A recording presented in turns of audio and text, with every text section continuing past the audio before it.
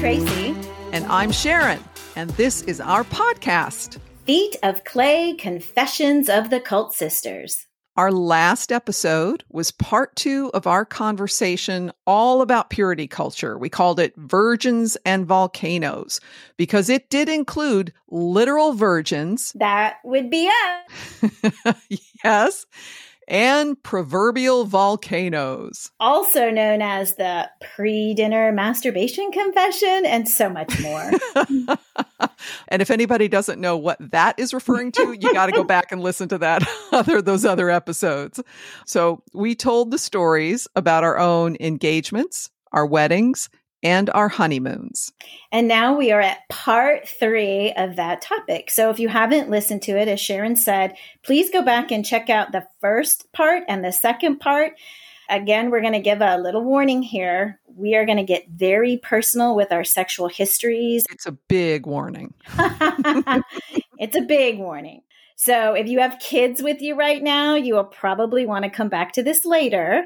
And of course, if you are one of our kids, all 10 of you out there, you know who you are. Yeah, so you can make your own decisions, but listen at your own risk. You've been warned. In all seriousness, to our collective kids, as well as their significant others, we are honestly totally okay with you listening here, but realize it is going to be quite detailed. So, just saying. Mm-hmm. And Tracy, also one thing we've talked about, and it's really, really important for us to emphasize every time. We are not trying to hurt anyone in this, and that includes our former spouses. Mm-hmm. So we're recounting what happened to us in our lives as a result of the messages and the belief system of fundamental Christianity, this purity culture thing, the whole spiel about husband headship and wifely submission and all that goes with it. Yes. And now that we're on the other side of it, and I know we've said it's been a few years since we've been on the other side of it, we can absolutely see the deep, deep damage that these beliefs caused absolutely in us, which we're going to be getting into in great detail. And then also they continue to cause harm today for lots of others. Yes. Yes. Those who are currently immersed in purity culture, as well as those who are trying to come out of it. There's just so much damage. And we also believe that our first husbands, they were just as much victims of this extremism as we were. So even if they don't currently think so, and even if they still hold on to these beliefs, and Tracy, of course, our kids, our children, they were also negatively impacted and some much more deeply than others. Yes. And so in going through all this, we are doing our very best to be gracious and understanding and trying to be gentle with our stories. But also we're going to be very honest and very transparent because these are things we struggled with. And I know I had deep, deep shame for a lot of this and wasn't able to talk to anybody about that. So I'm hoping that as we really go in and talk about some of the taboo topics that people don't talk about, that will, help others to maybe recognize some of that and hopefully open up and talk to somebody. Yeah, definitely. And, I made this little note to myself because before we started recording today, I suddenly remembered the tagline for the last day's newsletter. I don't know if you recall it. It's, quote, a witness and a warning, end quote. Yes. So I was thinking here and now, we are bearing witness to our own craziness and misery. And we are also shouting a warning to everyone else out there to stay the fuck away from this shit. Wow, that is ironic. It really is. It is. I think I actually have a piece of artwork that has that, so I'll try to post that. I know, the sleepy church. Remember the one with the sleepy yawning church? Yes. Yeah. Yes, I have that. And hey, that predated me, so I am not the one to blame for that particular alliteration, just so you know. Was the spirit of alliteration. I might have to drive that demon out, but for this episode, we'll keep it going. All right. Yeah. So in our last episode, if you were paying attention, there is a P trail, the alliterative P trail, where we are talking about all of the P's of our journey. And in the last episode, we ended with preparation. Not preparation H for hemorrhoids, but the preparation to end our virginity. Yep. And so now, oh my gosh, I think wait. You know what? I never thought about it that way. The preparation to the end of virginity. And yes, that's what it was. Wow. Yeah. yes, it was the end of our virginity, and there was a lot of mental and supposedly some physical preparation. And we did start going through the pain, and talked a little bit about, the emotional pain and the physical pain of that. But in doing so, that pain didn't end just on that wedding night or that honeymoon. No, it didn't. And like, so there was both stuff that we did and stuff that we didn't do in You know getting what ready, that right? reminds me of? What's that? The Keith Green song where the sheep and the goats, for what they did and didn't do. Dun, dun, dun, dun. Oh, yeah. That's like Just how saying. you're going to be judged and whether you're going to Yes. heaven or hell. Okay. I remember it. Yeah.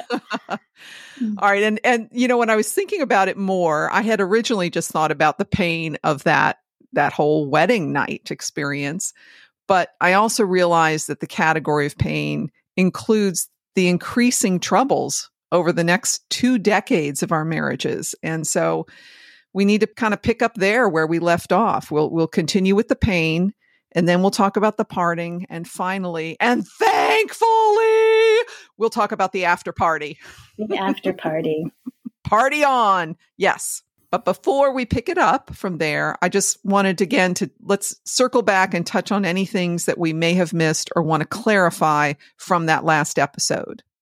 Great, because one of the things I noticed when we had ended it, I think we were pretty emphatic about you don't want to be a virgin on your wedding night. Right. And just want to clarify that absolutely it's your sex life and you get to determine your rules and your boundaries and do what you want to do. So that's not what we were saying at all. What we're trying to say is, hey, you don't have to be a virgin on your wedding night. And then we're going to tell you some of the reasons why. It should be an informed decision. So, the idea of like, hey, make your own decision if you want to be a virgin or not. Yes. But it needs to be informed. And those people that are currently promoting purity culture, they are not telling you the whole truth. Maybe they're not even telling part of the truth, but you need to be informed. Yes. And if you really go into that, not even knowing how your body works, we're telling you that's not going to be a great experience. So, right. And most importantly, we're standing against the message that you're used or spoiled or dirty or deflowered or spent or damaged that often goes along with losing your virginity. Right. And if you do even, some Google work on the internet, the language is changing with a lot of the younger generation, and which I'm really, really grateful for, because you're not a piece of chewed up gum that's now has no value. You're not losing anything, and people are calling it a sexual debut. We can come back to that. I don't know how I feel about that either, because to me, it still puts a little bit of pressure on. It's just, a normal entrance into understanding your sexuality. Right.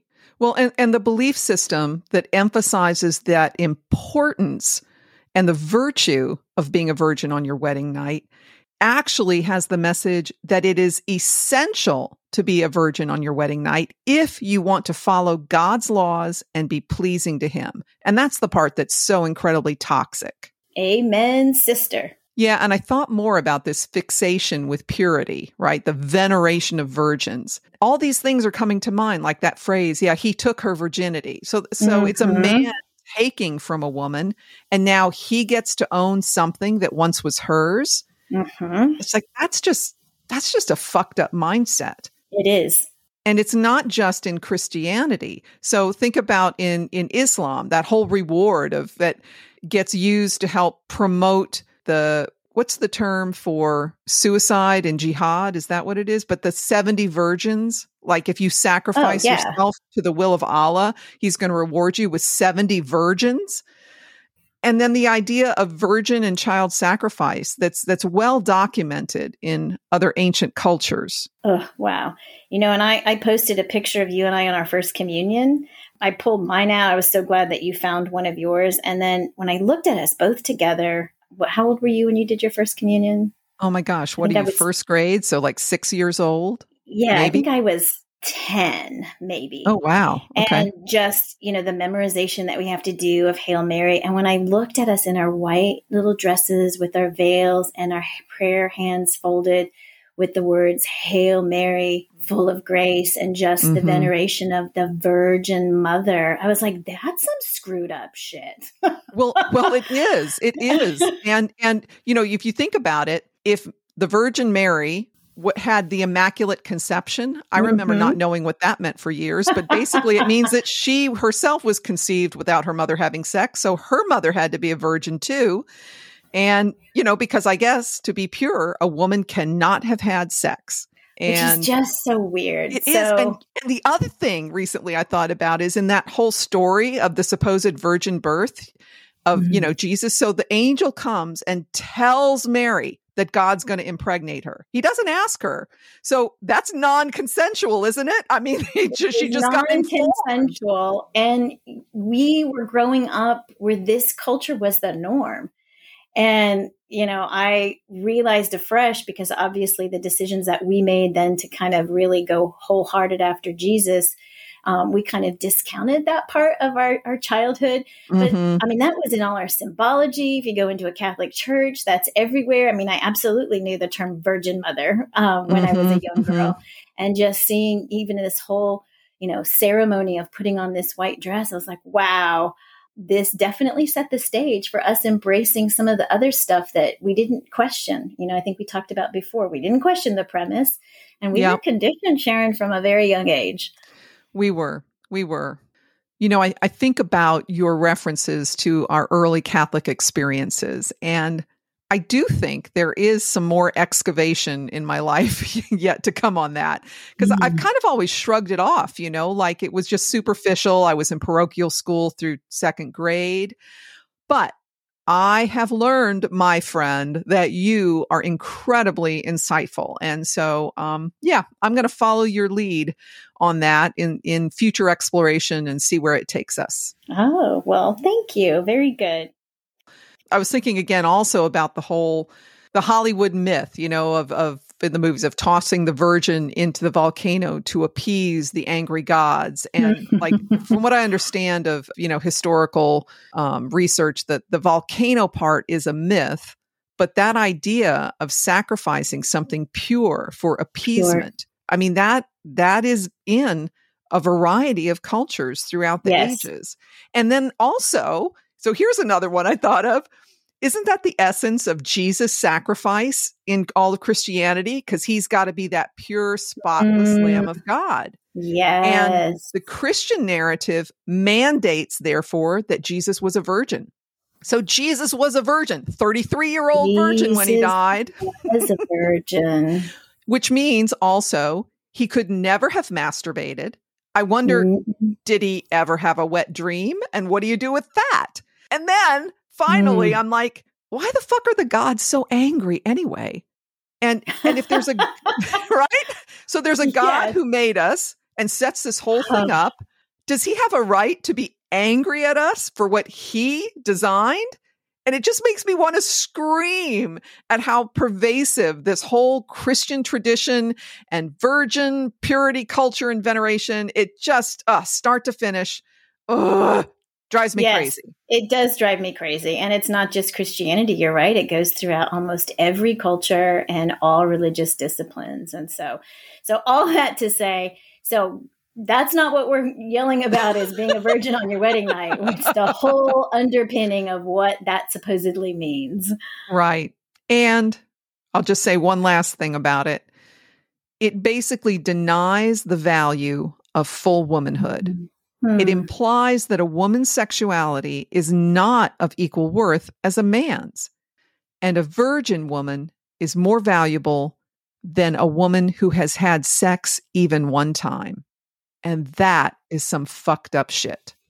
It is. It is. And it's heartbreaking. And you'll see how it impacted us because the confusion of the message, even when you were mentioning that Jesus was a virgin, the confusion of the message is now you're married.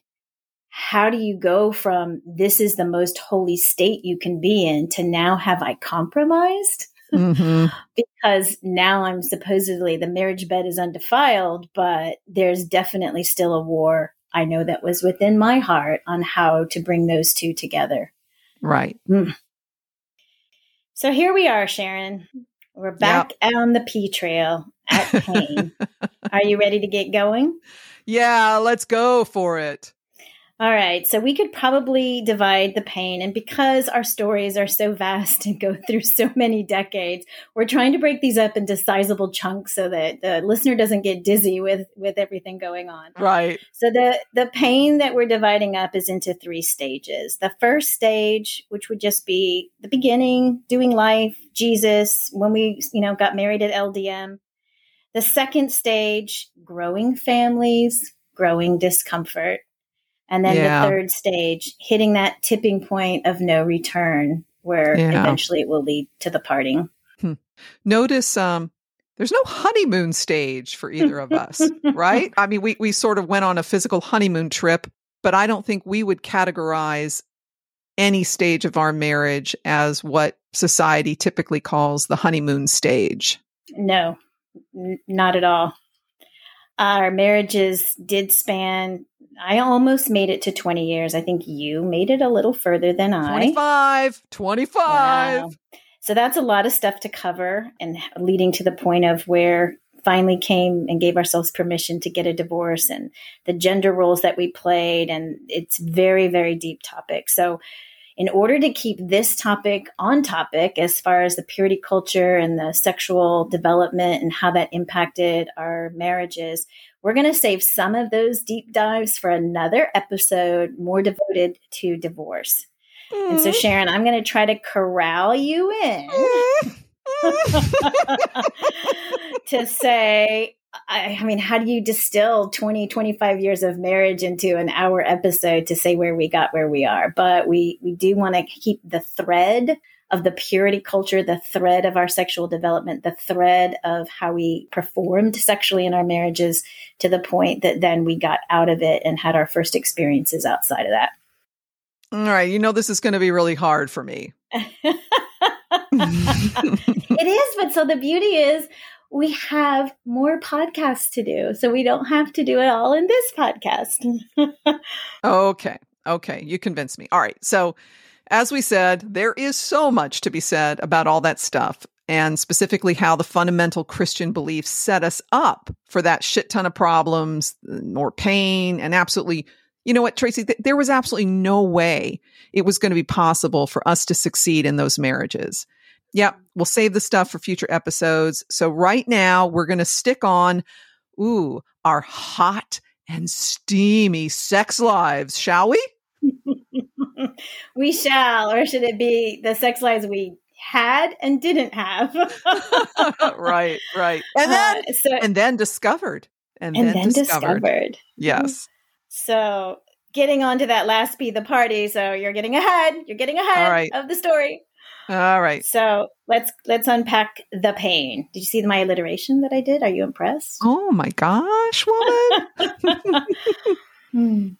All right. So the first stage in my marriage, as you've described it, kind of the beginning, I was basically doing life in Last Days Ministries and then some years after Last Days Ministries. Mm-hmm. And again, let's just reiterate. Both of us, both me and my husband, we were coming into this as broken people. We had kind of messed up childhoods, no really good role models, not our parents, certainly not even Keith and Melody Green. I mean, those were not good role models. And yeah, sex, right? That's what you want us to focus on. Okay, so that's what I want you to focus on. My blessed Christian married as a virgin sex life. Okay, and let me stop you right there. Just so I know that we've asked the listeners to go back to part 1 and part 2, and we've kind of built on our story with our interviews. But both Sharon and I got married in a commune setting. And Sharon got married earlier on. So when you came back to Last Days Ministries, I think only after a day of being married, you came into a commune setting and you were in a bedroom that was off the kitchen, that was the community kitchen where people were in and out. So there was definitely not a honeymoon period. And talk about not having role models. Like, how do you thrust a young couple into that and say, okay, it's crazy? Well, it is what it is. Think about, I'm sure there are other cultures where there's less privacy for newlywed couples and everything else. But yeah, that's probably a whole rabbit trail we don't need to go down. So to be clear, I am not in any of this saying that my former spouse was deficient as a lover, right? He wanted me to be sexually responsive. He wanted me to have pleasure and orgasms. But for me, sex was mostly about my Christian wifely duty. And between us, in that marriage, I didn't feel a deep, vulnerable, authentic, emotional connection. I didn't feel that between us. And I definitely didn't feel a total acceptance of who I was as a person. And I've come to learn and understand, that is such a vital part of unlocking any woman's long-term sex drive. And in our other episode, I talked about the dissociation that had begun on that wedding night. And I think that was still often very much at play in our sex lives, married throughout the years. And it may even be that there was more of that dissociation than I can see for myself at this point. So that kind of out of body, watching yourself thing. There were also certain interpersonal interactions between us, the relationship throughout our marriage, that were emotionally very hurtful to me. And of course, that was further suppression of sexual desire. On the mechanical side in sex, you know what, Tracy? We still weren't allowed to touch ourselves, right? So we can only touch each other, but we can't touch ourselves. And I don't know if that was out of the book or if that was just out of assumption, because, hey, if masturbation is wrong, touching yourself and giving yourself pleasure is wrong, does that change just because you're married? So we basically adopted, we could give each other verbal instruction about what to do to the other, but it was a little bit awkward. Okay. But I am absolutely not touching my clit. He is absolutely not touching himself.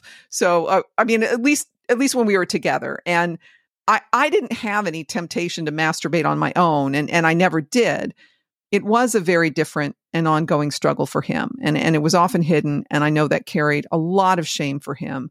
And again, oh my God, it's like that just shows he was just as much a victim of this whole purity culture bullshit. It was just a different flavor of victim, right? It was a different flavor. And if he struggled, and I know we were taught to confess that so that we could, be healed from that. I don't know if at some point in your marriage you started confessing that.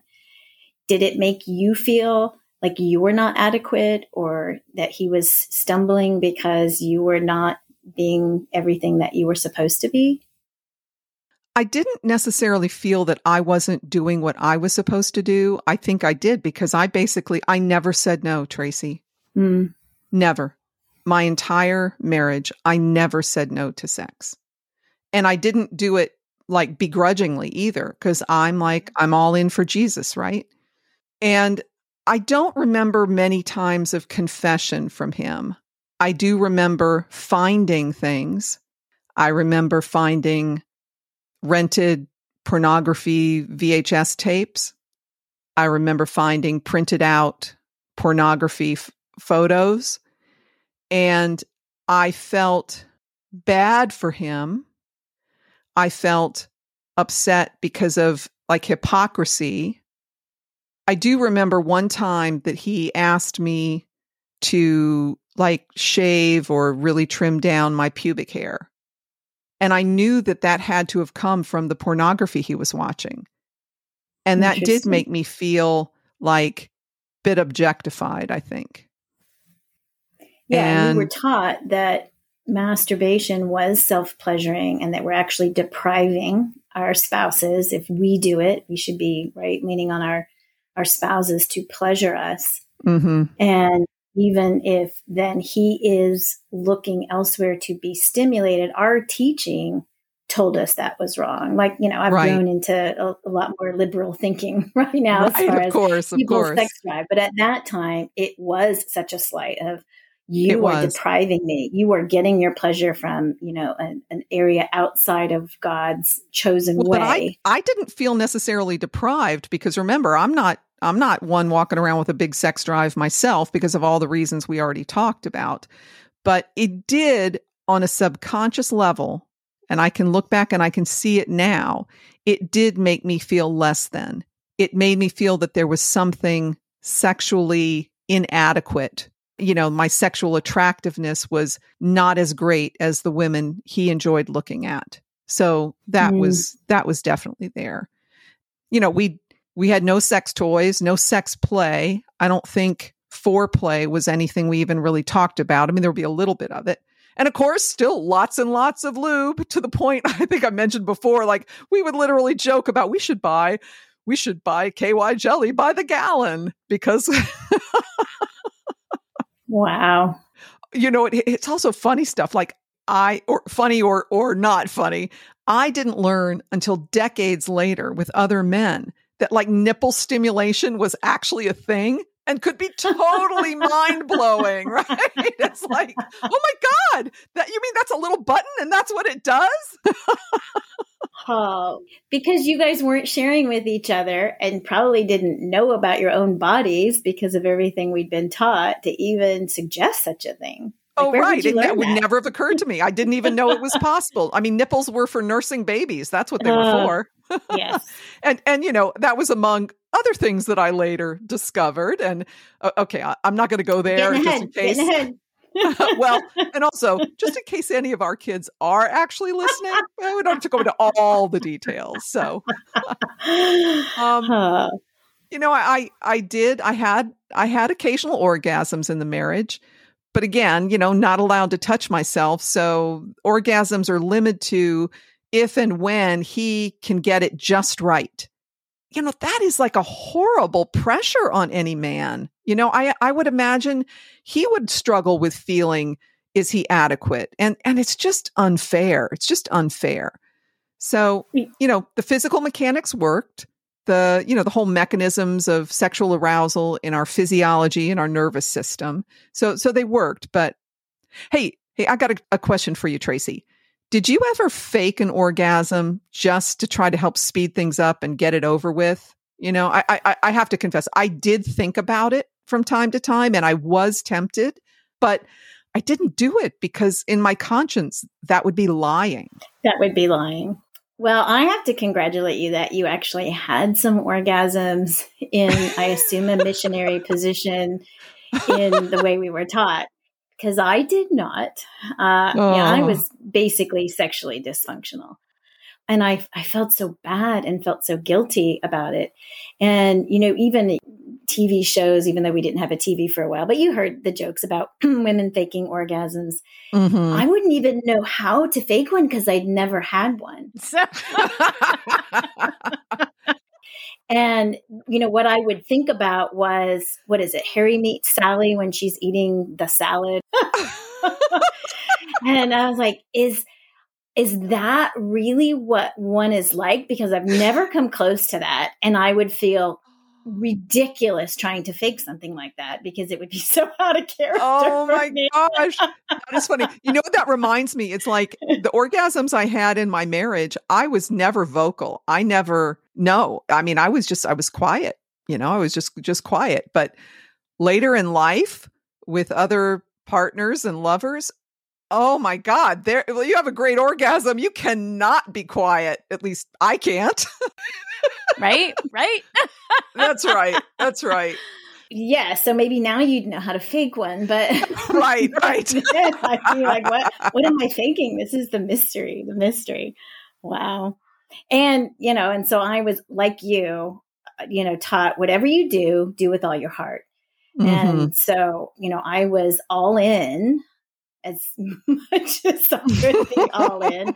But I often likened it to going to the gym or going to work out. Like, nobody wants to work out. You don't want to work out. But once you put your clothes on, you go there and you get going, it's not bad. Yeah. So it was, I'm going to give my all to this. And then once we got involved, it was like a workout. It wasn't all bad. I mean, it was nice to be touched. It was nice to have certain, feelings. There were definitely swings according to my hormonal cycle where some was better feeling than others, but never orgasm. Mm-hmm. I remember this one time out of the blue, I was grocery shopping and I was in the produce section. And I don't remember if it was a cucumber or a zucchini, but I was probably in my mid-30s And I picked this thing up, just grocery shopping for my family. And all of a sudden there was like this sexual like rush. And I know, right? And I didn't know what that meant. I didn't know, that was like weird to me. Anyway, I look back on that now with a lot of amusement at my naive, silly self. Wow. Do you know if you were between babies at that point? Oh, I'm sure I was.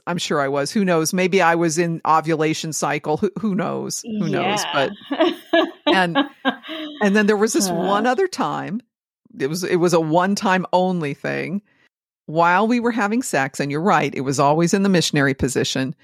I shouldn't say that. Sometimes I'd be on top, but it was just basic vaginal sex. We're having sex. I'm in my mid-30s again. And I had this thought that I would like to try something, let's just say a little kinky. And I totally surprised myself. Like I shocked myself by having that thought. And oh my God, man, I just shut that down. And I was totally confused. Like, where did that come from? And I never mentioned that to him. I never mentioned that to anyone else until now, to the whole world on our podcast. On your pod, can you tell me what the thought was? No, I'm not going to say that. My kids might be listening. Oh, I mean, hopefully they have healthy sex lives. So, okay, you really want me to say it? You really want me to say I really do. Yeah. Okay, so it we felt all need like to hear this. Okay, so it felt like it would be nice to feel a little something in my ass. Oh, yeah. Is that different than what you thought? No, is that different than what you thought I was going to say? No. I think the physiology tells us there's a point in there that can actually stimulate orgasm. So yes, no, but we would not have known that at all. Not then. But that's back to like those nipple buttons. There are buttons in different places of your body that you never knew existed. Wow. No, yeah. Well, thank you for sharing that with the world. You're welcome. Really appreciate that. But no, on the serious side, that's why I think these conversations are so good, because just even the fact that there would be any shame in that, even now, or embarrassment, it's like, this is our bodies and our, our anus, as well as our others, definitely are there to explore and to feel pleasure, and that there's still so much taboo around there. Yes. We're just trying to change that up. So if that's something you all want to try, go out there and try it. You know what? Something just occurred to me. Okay, so the only things that seemed, quote, right were going to be basic vaginal and also oral sex, right? We were pushing the edge and the envelope, because I remember that book we read making a big deal that, okay, anything within the construct of a godly marriage, anything that both the husband and wife are okay with and agree to, that's okay, and that's blessed by God. But I always interpreted that message seemed to be vaguely trying to hint around oral sex. It didn't, well, maybe it came out and said it, but I didn't remember that. But here's what's just occurring to me right now. And I'm glad you pressed me to talk about how something in the ass can feel good. I bet you that a lot of the Christian world doesn't want to think about that or go there for women, because then they have to think about it and go there for men. And now you open up the whole question of legitimacy of the homosexual experience. And that'll be a whole nother topic, I know, but I'm just connecting the dot for myself right here and now. Well, good. I'm glad you connected it, because that's absolutely true and shows you how these books are so limiting. And you're right, not even in recent history have they been turning books in some small townships and cities that oral sex was actually illegal. Crazy. So I don't think the books came out and absolutely stated it, because still there was so much taboo in so many circles. Yeah. All right. So tell me about the sex in the first stage of your marriage. In the first stage, so we got off on rocky ground, as I shared in episode 2. So please go back and listen to that. I think I got as far as talking about our wedding night, and you'll remember that though I felt like I had failed, I was comforted by, I have my whole life. We have our whole life. We have our whole honeymoon, and we have a whole life to work this out. And that was something that the book kind of emphasized. And like, isn't that a beautiful story that two people can come without experience and together learn together and kind of always share that? And there was a part logically that I thought, yeah, I kind of like that idea. You know, we're going to be growing and learning together, and this is going to be great. So I was like, okay, let's see how the honeymoon goes. I had gone back. My church in El Paso was a pretty fundamentalist church, but I think they also read the part of the book where it says anything within a godly marriage is okay. And they threw me, the ladies, a lingerie shower before I got married. And I was so excited about this because, again, I had said in the last episode, I was still a 70s girl. And so I was looking forward to this, being some fun. And, I got some fun lingerie. I got teddies and very sexy things. And so it was cool. And I don't know if our listeners know what a peignoir is, but a peignoir is more of a fancy piece of a two-piece lingerie with a very see-through kind of robe. And of course, like a foolish, silly girl, when I had come back home after that shower, I showed my dad, look at all my gifts that I got. And he just pursed his lips when I saw the turquoise teddy. And he's like, that's just trashy. Your mother would never wear something like that.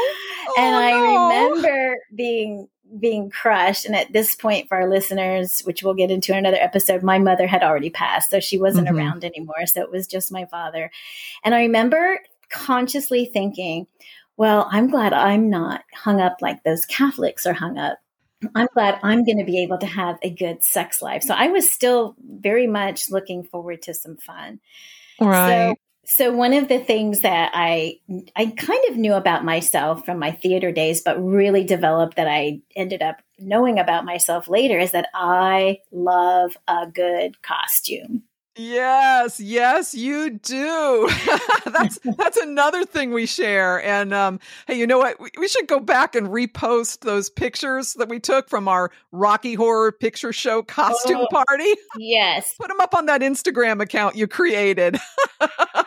Yes. And for those of you who wonder what we're talking about, that is Instagram, feetofclay.cultsisters. And Sharon's getting ahead again. That was part of the after party. Because at that point, none of us had seen that Rocky Horror Picture Show. That was that's not true. That's really? not true. I had seen it. I had seen it when I was 16 years old, and I had joined the drama department at the University of Arizona. And it was when I was a little bit backslidden, and we would go at midnight on Saturday nights. And I loved that movie. It was so much fun and funny. And of course, that was one thing that throughout my entire Christian life, even when I got back with Jesus, I always had this secret, like, I really like that movie. It's really fun. I don't see what's wrong with it. And of course, yeah, that didn't quite fit with our Christian values, did it? Wow. That's probably why you had orgasms in the missionary position and I never did, because I never even had that. Because I also was in drama, which is all part of our parallel journey. And our drama team also went to the showings every Saturday night at midnight. And I abstained because I was a good abstinence girl. You were such a much better Christian girl than me, without a doubt. I never saw it, but I always wanted to, which will factor in later as we get going. So back to my honeymoon and this amazing fun time that I'm supposed to be having with all this great lingerie. And, I had told in the last episode, I got my body in good shape. I was very pleased with where I was at. And so I went into the bathroom and I came out in one of the teddies. And if you don't know what that is, you guys can look it up. But and he was not that into it. I could tell, I'm a very much taking it from nonverbal cues. And I think so much so that I was brave enough to say, you don't like this? Or what don't you like about that? And all he said was, well, I would just prefer that you had nothing on. You don't need to even bother with that. And I was crushed. Crushed. Oh, Tracy. Oh my God.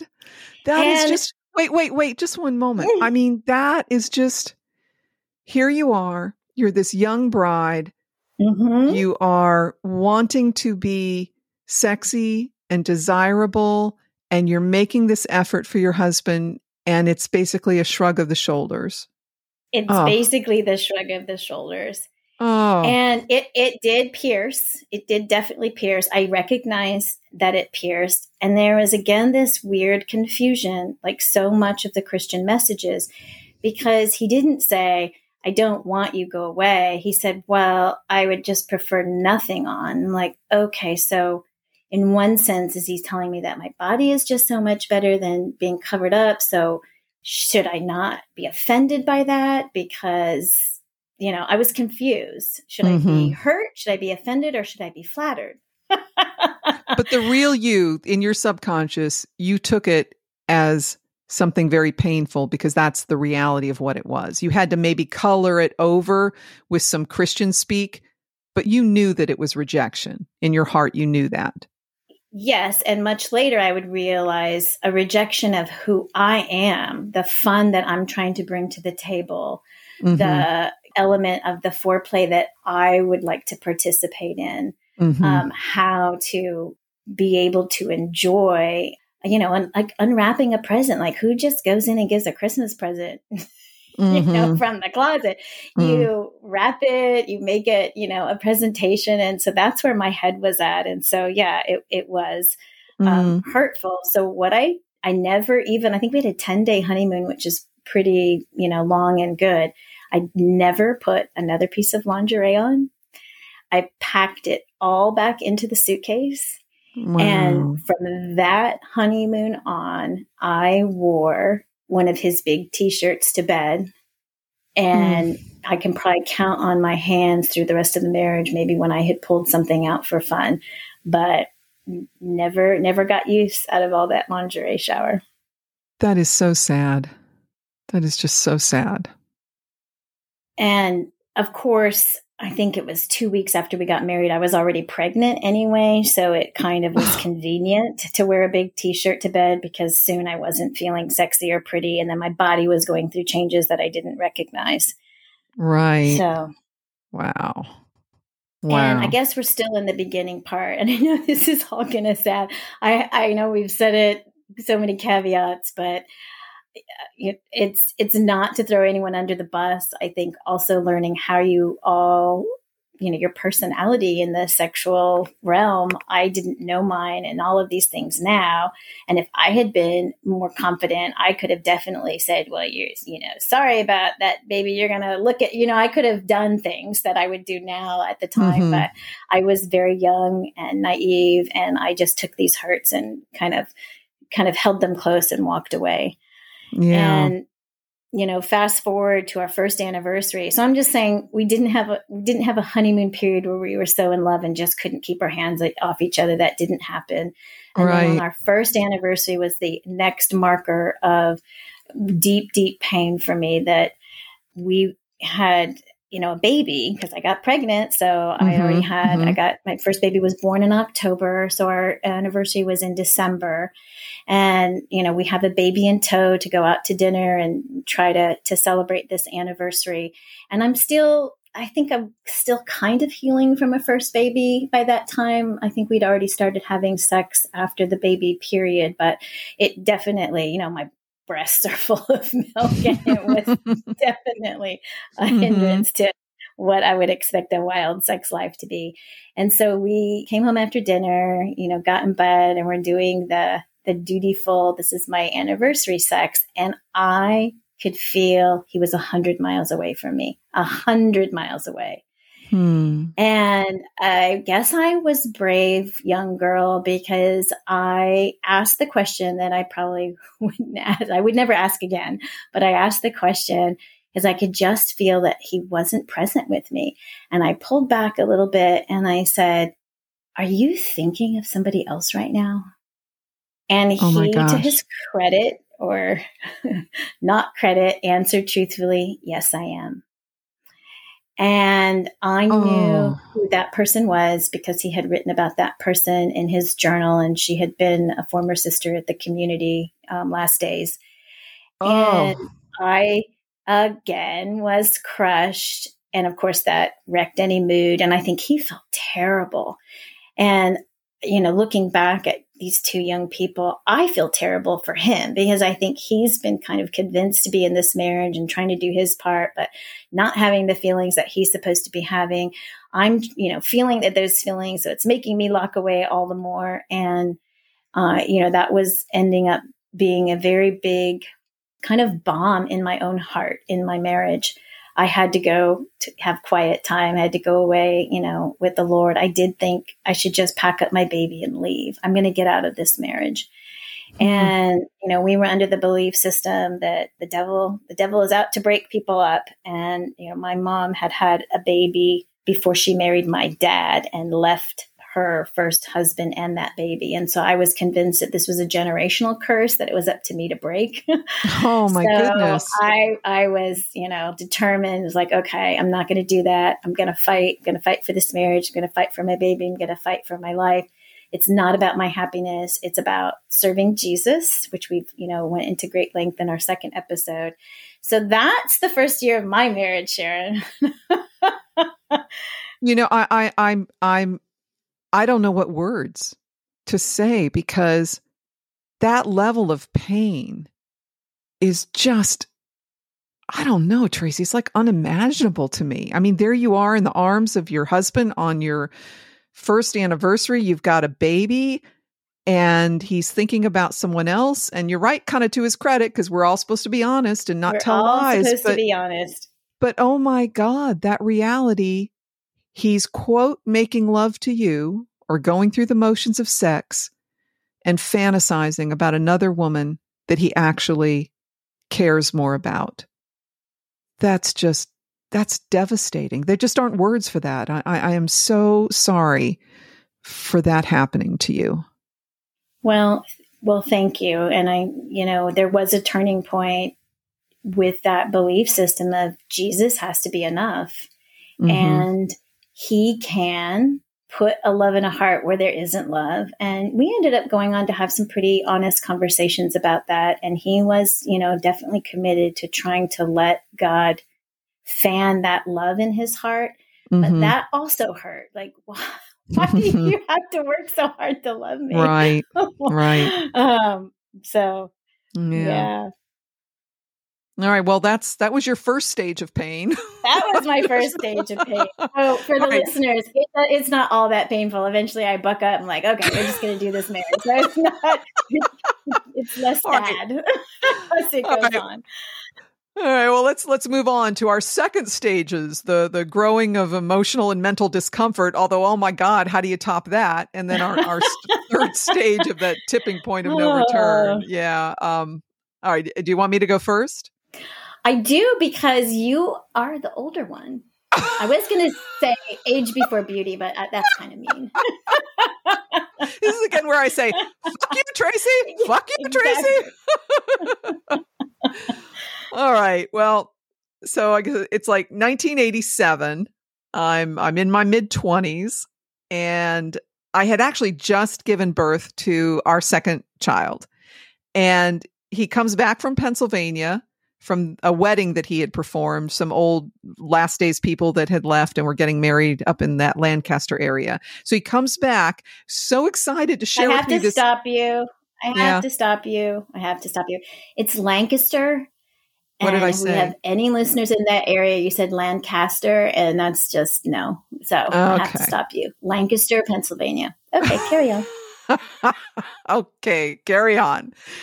So he comes back from that Amish crazy world with this message that he's so excited about, that we should no longer use birth control.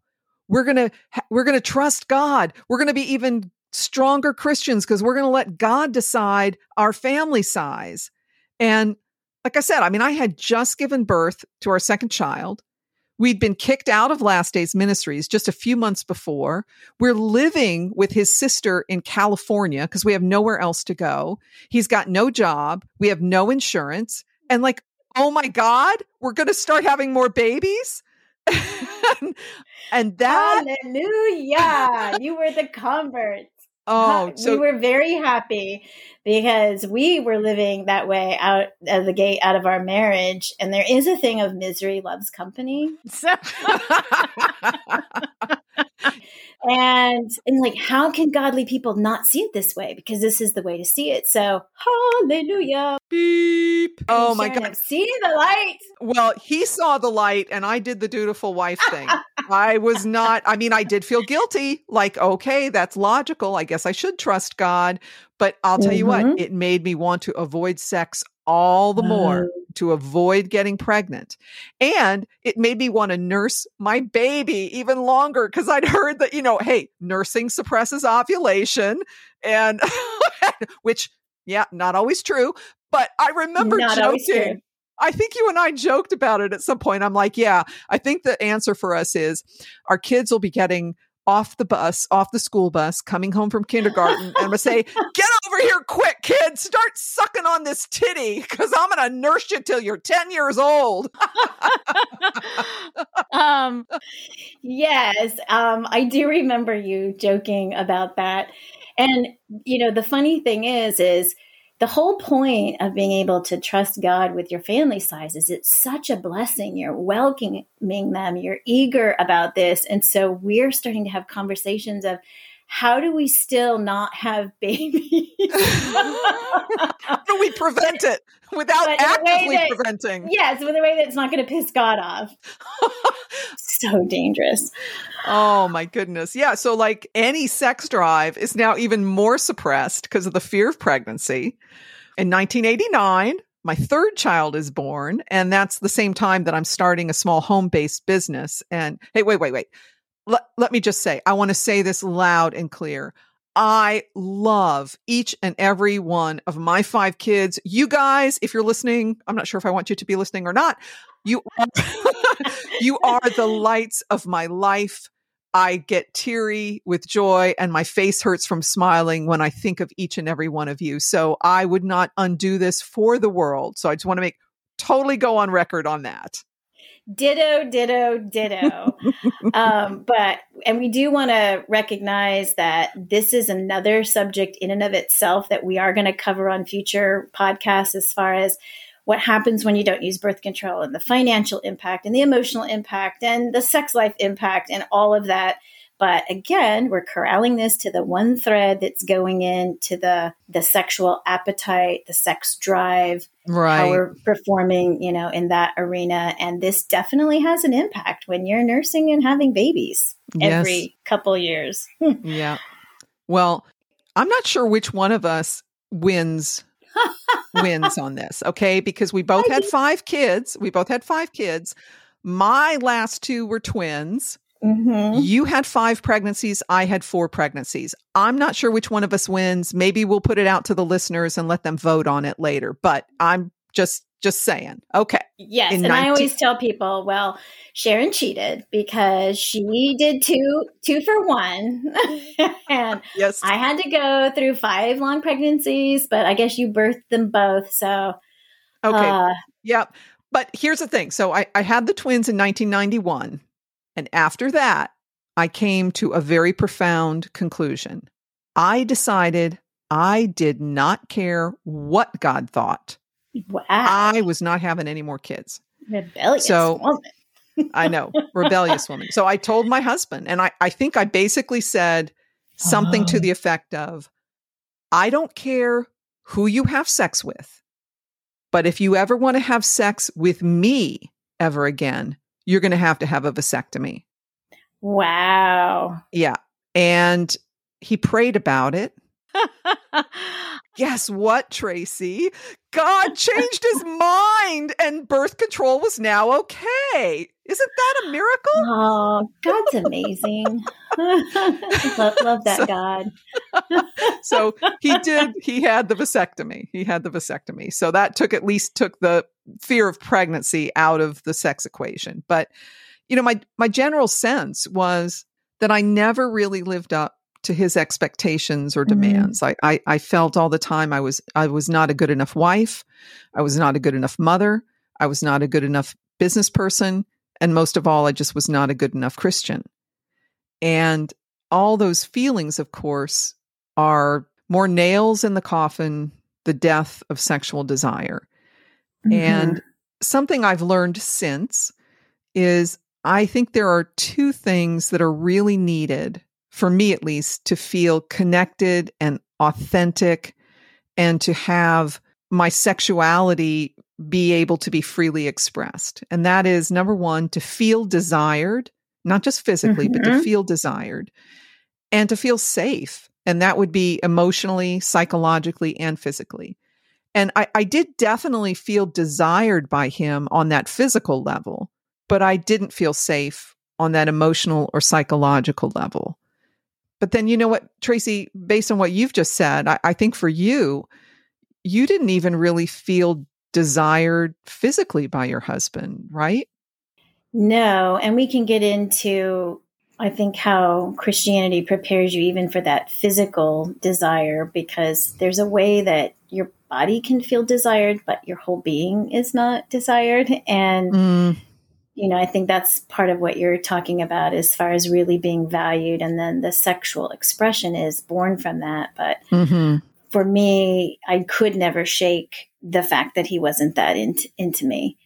And it was a real quandary for me. We ended up talking about it from, periods of time. Like I said, I think whatever the Bible verse is, where is it Elijah or Elisha, where he calls the dead man bones and they put flesh on. Don't remember which one. We'll add that in the show notes, but that was like a promise of God to us. It's like, I think about it, I'm like, what a fucked up verse to have just kind of like, that our relationship could be like the dead man that God could call forth and put flesh on and make whole, because that's where we were at. And he was acknowledging that's, that he didn't have the feelings that he knew that he should have. And one day, hopefully, he'll be able to share that part of his story of why that was. I don't even know necessarily why, except for that he had perhaps just become so locked away because of this purity message that he could never resurrect that. Or maybe it was just me. I don't know. But there was, obviously, you have almost 19 years of marriage and hormonal cycles going on. So there definitely were a couple of times, and there are a handful, when I can remember, and again, I'm approaching it with, whatever you do with all your heart. And I was enjoying it. And this was such a great feeling for me. And it made me feel better as a woman. And I could tell he was enjoying it. As a matter of fact, I know one of our children was born as a result of this. And I'll always remember that night. And I was so happy because I thought we maybe had broken through some barrier. Wow. And this was, later at night. And then the next day, he was so mean to me, like mean. Wait. Snapping at me. He was mean and angry? He was mean and impatient and angry, as though he really resented. This is what I put, like I said, he might be able to share what was going on. I could only observe. What I observed is he let himself go to a physical place, which involved what we would call lust, lasciviousness, and feelings. And he seemed to the next day to feel so guilty about that, or to reject that he took it out on me. And so much so that I talked to him about it. I said, I'm noticing, it seems when we have a good time together, you seem to react against me the next day. And he admitted it. He didn't say, no, you're crazy. He admitted it. And he basically said he would pray about it. But we never, ever had more conversations about that. I was starting to give up because I can't make him figure out what this is. And he never came back to me. And so that was, again, something I was just, we have a very busy household. I have 10 years. I think, I had 5 kids in 12 years, I think it was. So I was often pregnant, often nursing, going through that whole cycle. So it was a busy time to default to. I think we did sex once a week, maybe twice when there was a real big break between babies. And it was something I signed up to do. He didn't ask for more, and we stopped talking about it, but it was my lot in life. I mean, it was something that was like, okay, this is my life. Yeah. Wow. So I just learned to lock that part away. And he didn't come calling very often because, we had a busy household. It was very much an act that I never could shake, that I was the body available to perform this act, not that I was Tracy, who was me. And I didn't expect anymore because, I'm in this marriage for life. However, I did think there was something wrong with me. I was asking him questions about certain things, but I was very much aware of my sexual dysfunction. And so, I'm not working. Like, I don't feel like I work. And so during this middle time of marriage, he had gone away for a basketball camp. And I was actually staying at his parents because it was, in the same town that his parents lived in. And I remember being in their back guest room and saying, all right, I got to figure this out. I got to figure out if this is me and maybe there really is something broken with me and I need to go for medical help. And I remember weighing, masturbation is wrong, even though I'm married, even if my husband were with me, it might not be so wrong, but I'm by myself, I'm giving myself pleasure. But I remember making the logical decision of, if I can help fix myself, it will be better than committing this sin. And so I can vividly remember the old antique bed, just the environment, because that would be the first orgasm I ever experienced in my life. Oh. And I think I was 30. 30 years old. Okay, wait. Did you then sing hallelujah, hallelujah, hallelujah? I could have sang hallelujah. I was in his parents' house. I had to be somewhat quiet, but I was so grateful that I don't even know if I had started reading a lot about, the anatomy of where it's all supposed to be, but I could feel that, I'm going to get graphic here again, folks, that I definitely got wet, that the excitement was mounting, that I was able to stimulate myself until that almost like hot liquid just started pouring out over my legs. And I had never, ever felt that release or that sensation. And it was like, oh my God, this is what people are talking about. This is what people are saying. Tracy, was it as good as your worship with Jesus? It was better. And I could actually consciously say that because up until then, that worship is a sense of being transcended in your head. And not to say that an orgasm doesn't involve your brain, but it definitely had a physical stimulation that my body responded to.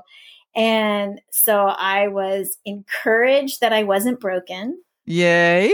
But I never told my spouse at the time about this. I never told him I hadn't orgasmed. I think I told myself that it would make him feel inadequate, but I was too embarrassed. It was just something we weren't talking about.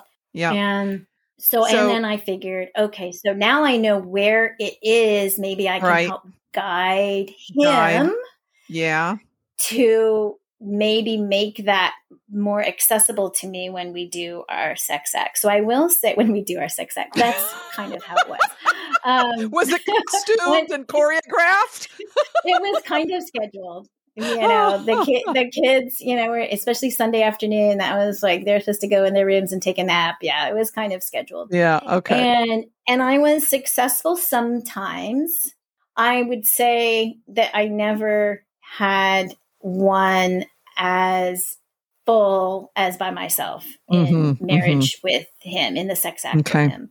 But I believe that it wasn't just me, we have work to do on that. And so, the second stage is, I guess, a longer period because the marriage ended up being pretty long. We were the stable couple as the other couples I don't know that if we've said it on this episode, but many former Last Days Ministries couples ended up moving to Lancaster, Pennsylvania. To Lancaster. To Lancaster. Nope. To form our own community, our own church community. And, since my ex and I were counselors and on leadership in Last Days, you were directors at the school. We were directors at the school. Yeah. So we were kind of leaned on for a lot of counseling. We ended up doing a lot of counseling by phone, Even me, but we'll get to that. We'll get to that later. Continue with your sex story, please. Continue with my sex story. So I now feel like I'm not broken. We have our scheduled time. I am more convinced that, I can, help guide this appendage that he has into the right places. And I don't know what made us, like your crazy story of having a thought. I don't know if I did it or if we talked about it, but all of a sudden I either put my mouth on his penis and he loved it. And it was super great for me because I'm out of the show now. Yes. I know that sounds awful, but the pressure's off me and I can absolutely do this. And then he's happy with me. We can go to bed. It can be over. And that's great. I was like, okay, this is a much better, wait a second.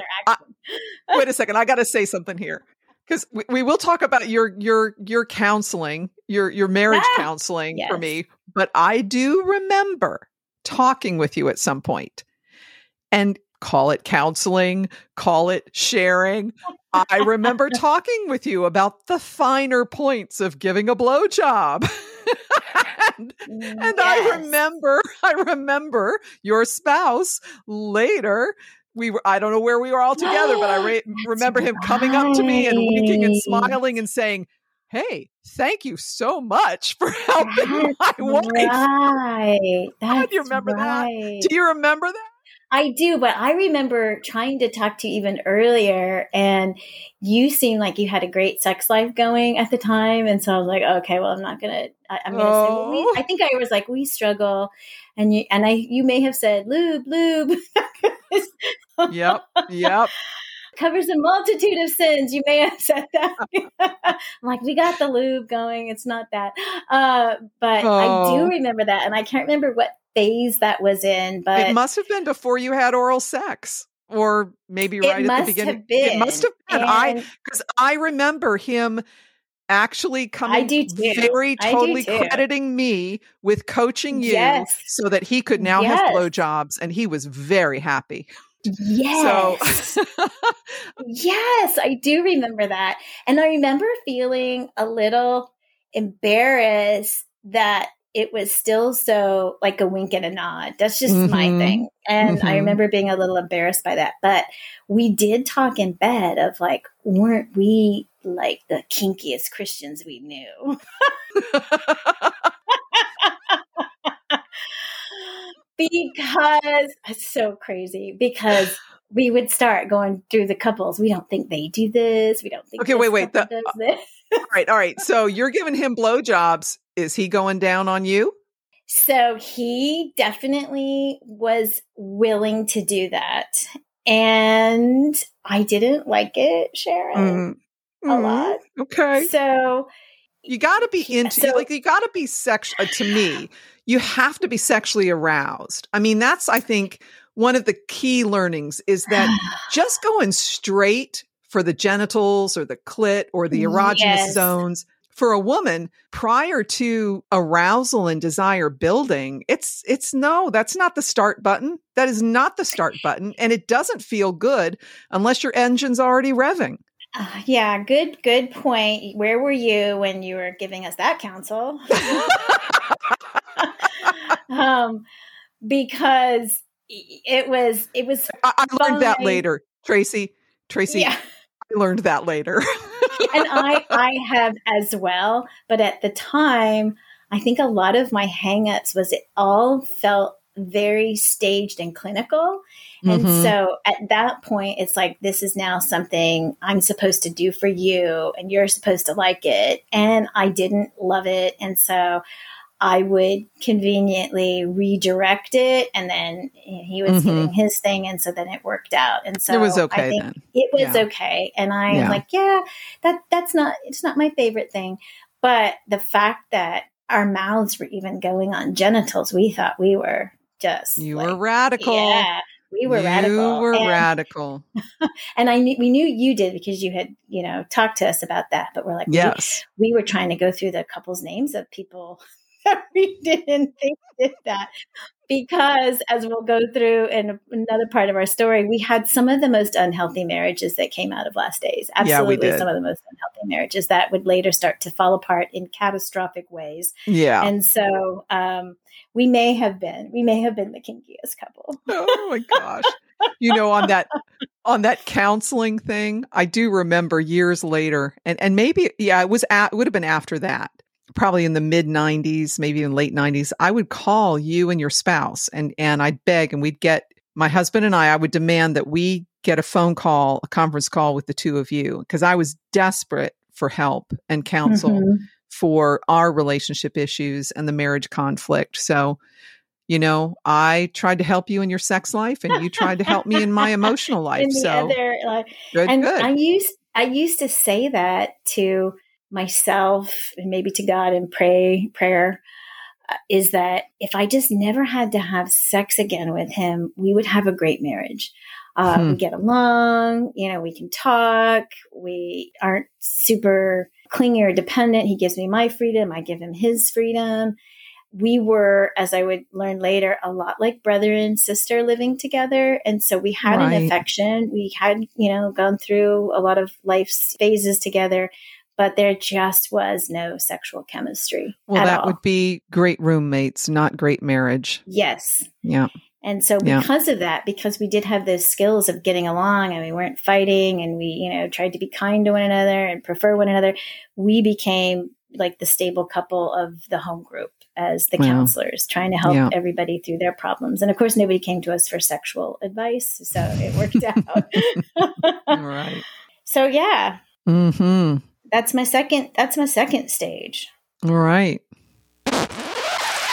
Okay, folks. Yeah, some of you might have guessed this already. We just can't keep it contained. We thought we would get this all done in our third. We can't, can we, Tracy?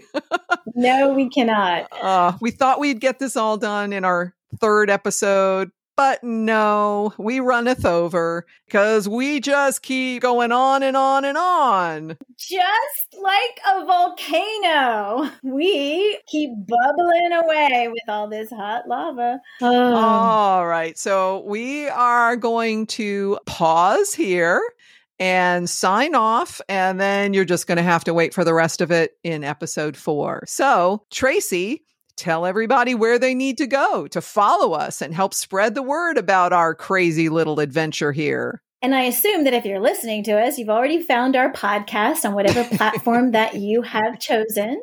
So please take some time. Good assumption. I'm smart that way. So take some time to rate us if you would, and leave a review, because that helps us in the ratings and for other people to find us.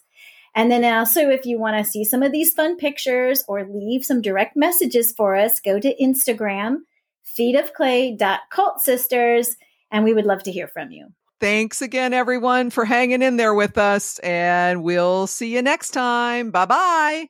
Bye. Oh my God, I hope we're not going to be those grandmothers that just go on and on and on, and our kids will roll their eyes and our grandkids will go, oh, holy shit, here she comes. She's going to start talking. Hopefully not.